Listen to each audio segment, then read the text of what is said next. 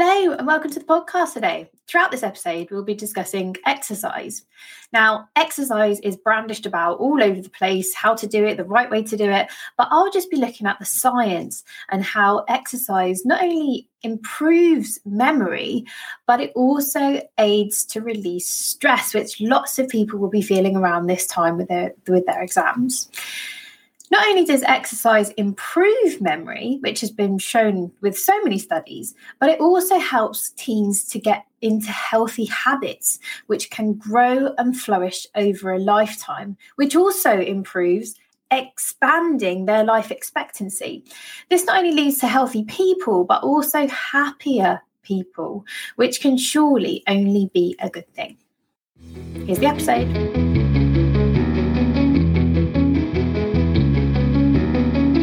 And welcome to the Alternative GCSE podcast. I'm your host, Emma Howe, teen coach, advocate of education reform, and I have a successful business within the education sector, which I started 8 years ago. I started this podcast as a way to help as many teens and parents of teens as possible to get talking and thinking about some really important subjects. Okay, so it's not actually about GCSEs. No, it is the GCSE that you should be learning about in schools. In this space, you will hear some amazing stories from amazing people, their careers, their lives, and hopefully open your eyes to a different way of thinking. We'll cover everything from financial literacy, health, different types of jobs available to you, mental health, different ways people learn, relationships, advice, tips on how to manage stress and anxiety, and a whole lot more, with the crucial aim to educate you in a way no one has ever done before. And the best part of it is that you're in control of the topics. Every month, I will ask you, yes, you listening right now, what you want to know more about. So let's get started.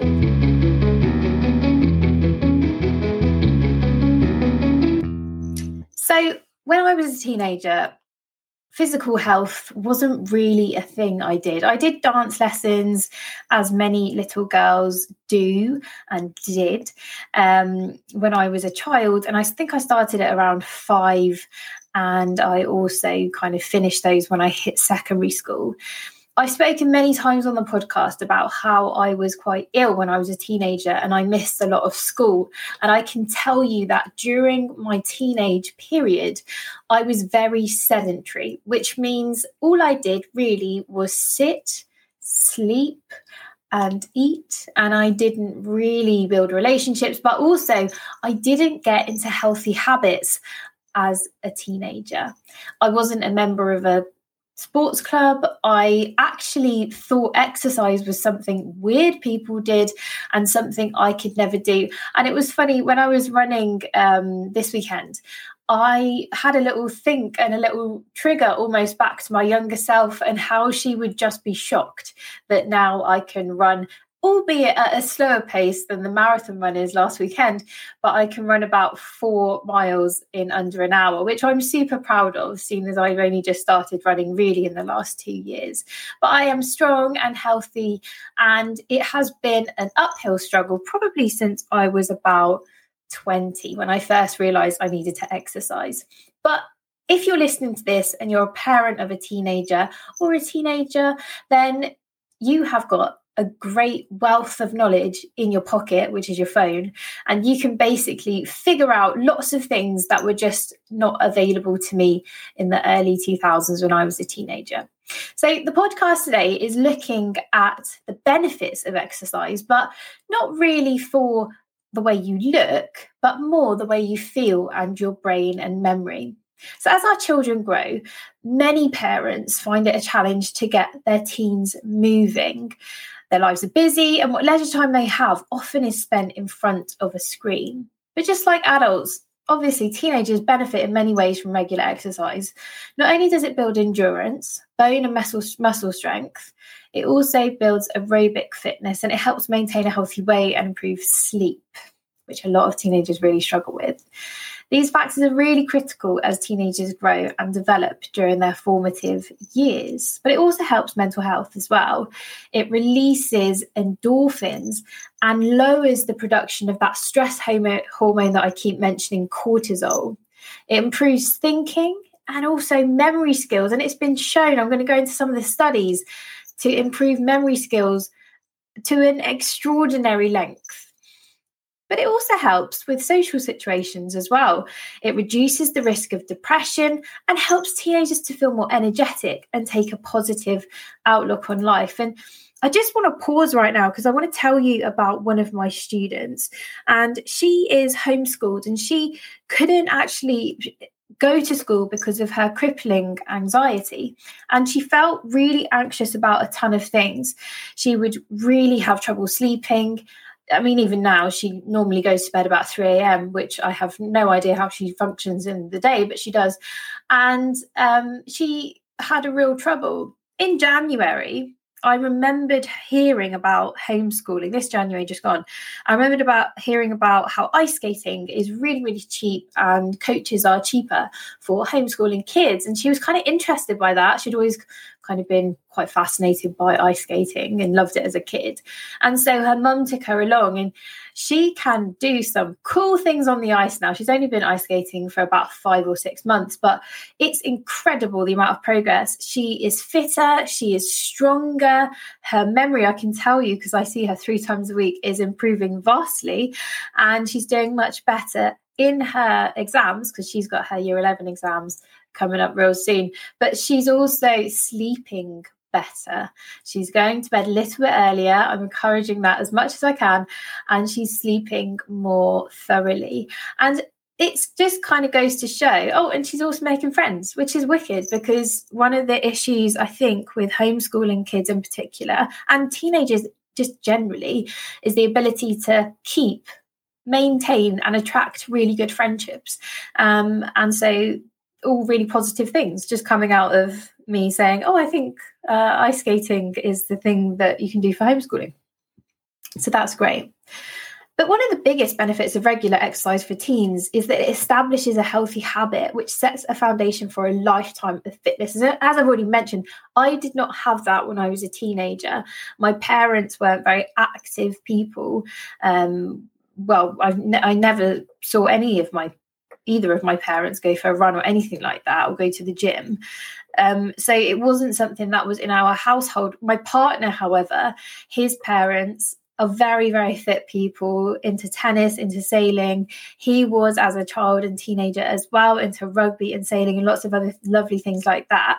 And so it was kind of ingrained. And as you're listening to this, you might be a family that practices yoga together and does lots of active holidays of hiking and canoeing and all that kind of thing. Or you might be a family where it's just not the normal thing to do. And that can be really, really scary.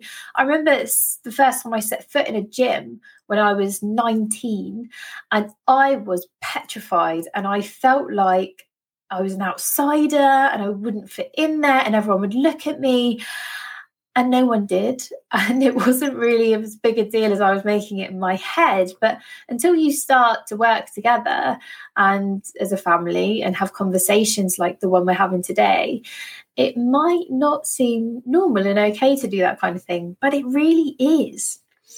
So how much exercise does your teenager need? I'm having a look at, or I had a look at a few articles around this. And this one is from Australia, I believe. And the Department of Health there and Human Services recommend that children and teens 6 and older get at least an hour of exercise a day, 5 to 6 days per week. So we're looking at 6 hours of exercise a week. And for some kids, there'll be more, because some kids will be into rugby and football or athletics, or I've got some girls that do Gaelic football, dance, like all kinds of things. But you shouldn't have any less than that, really. And that also includes for little children, like my little one. Running around in the park is also exercise. I can tell you that.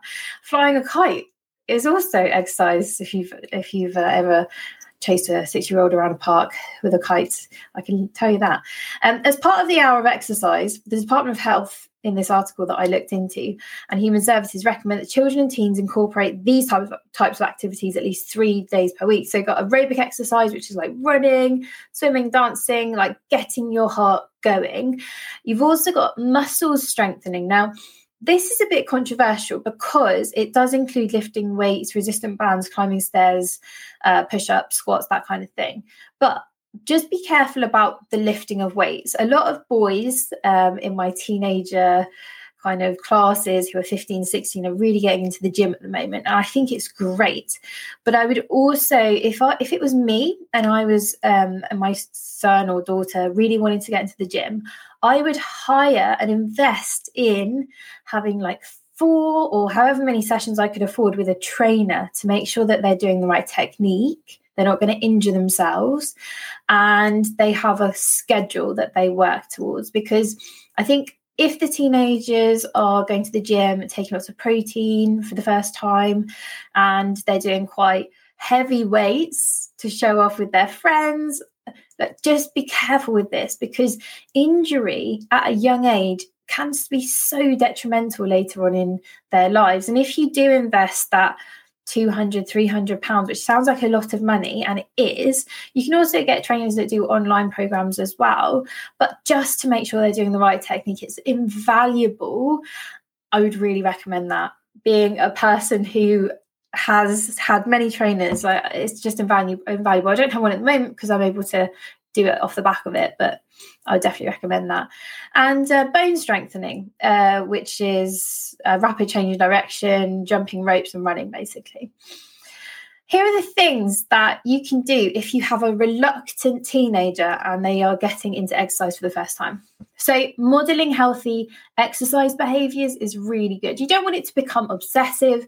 You don't want them to be, doing hours and hours and hours on end, because that is not healthy. But just going out, playing tennis with them, going for walks as a family, which some teenagers may cringe at.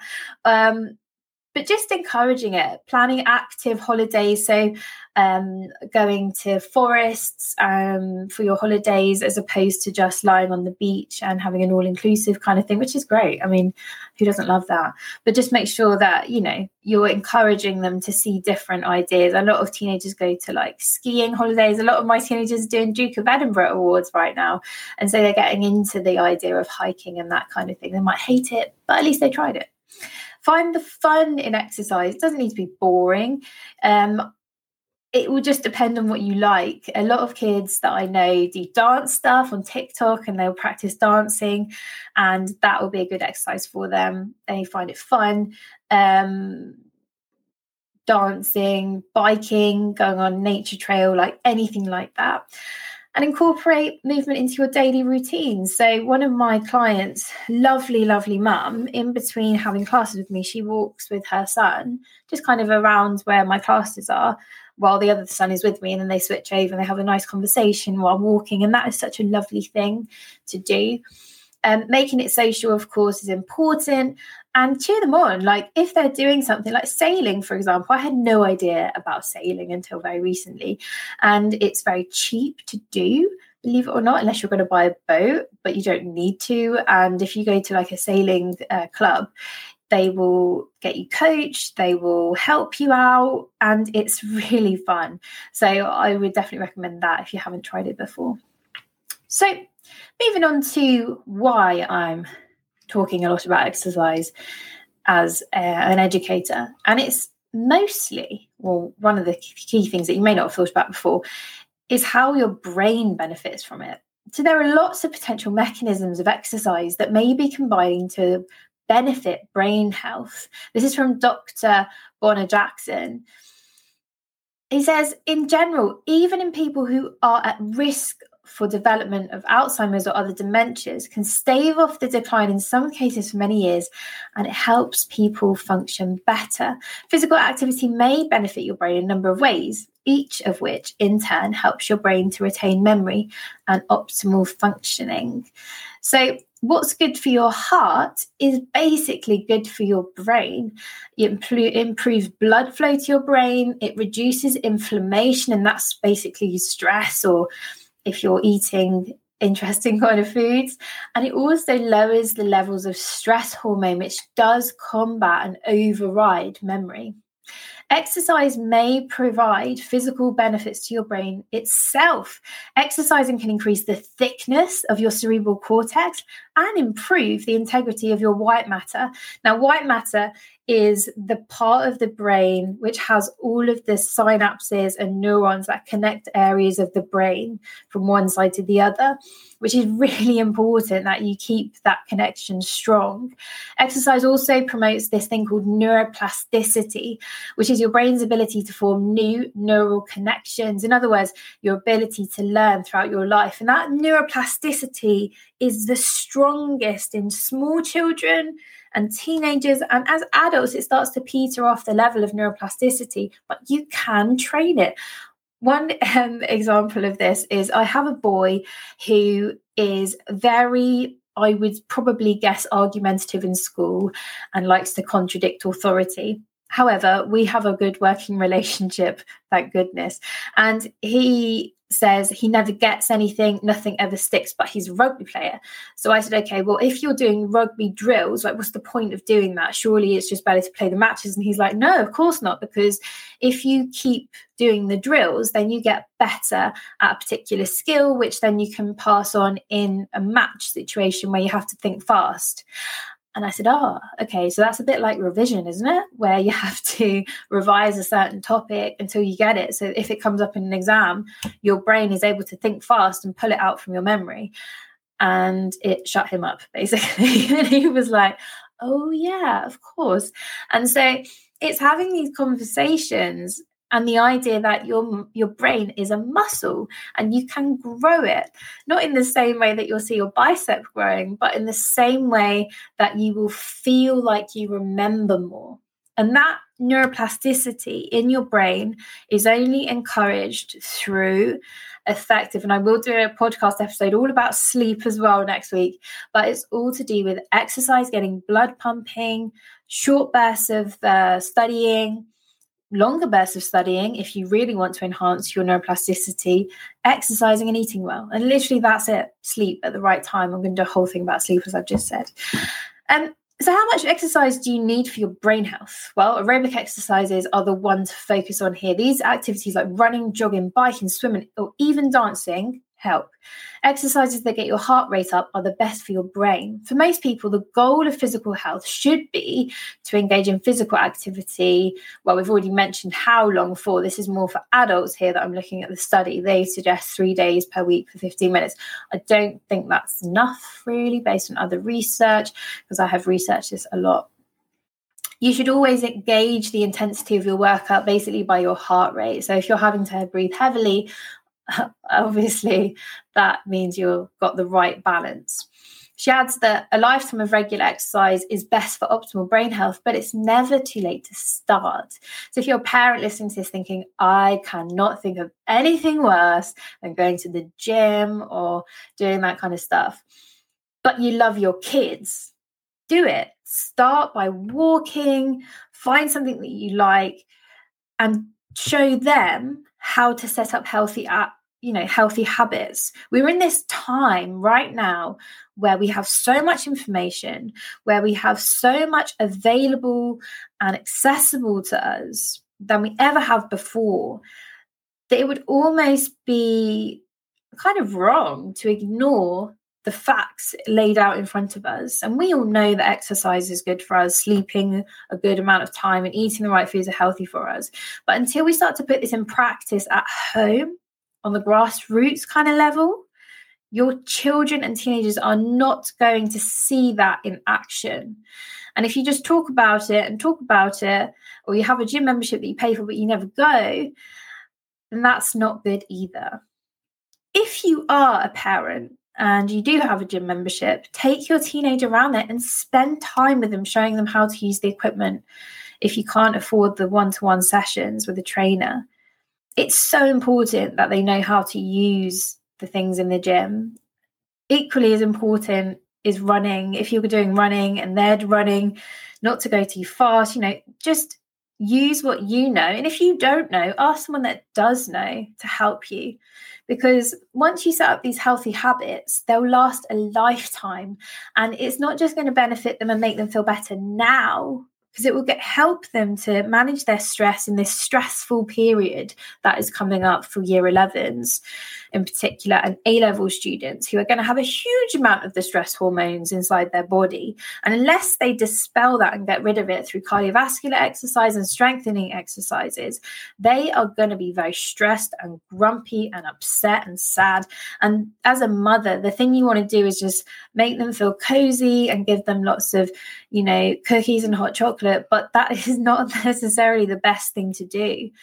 If you start once or twice a week to get them out, especially when they have study leave, and do something active, that will do way more for them than the hot chocolate and the biscuits and the sofa nights in that just drag on because they feel like rubbish. If you break the cycle and get them out and moving, it will help their mood, but also, as I pointed out, their memory. I mean, how amazing is it that through exercise, you can increase the volume of your white matter, your gray matter in your synapses, and you can increase your neuroplasticity. Amazing. So I hope you enjoyed today's podcast. As I said, next week, we'll be talking all about sleep, the benefits of it, how having a good bedtime actually helps to increase rapid eye movement. I'll be covering loads and loads of terms as well. Until then, have a lovely week and enjoy yourself.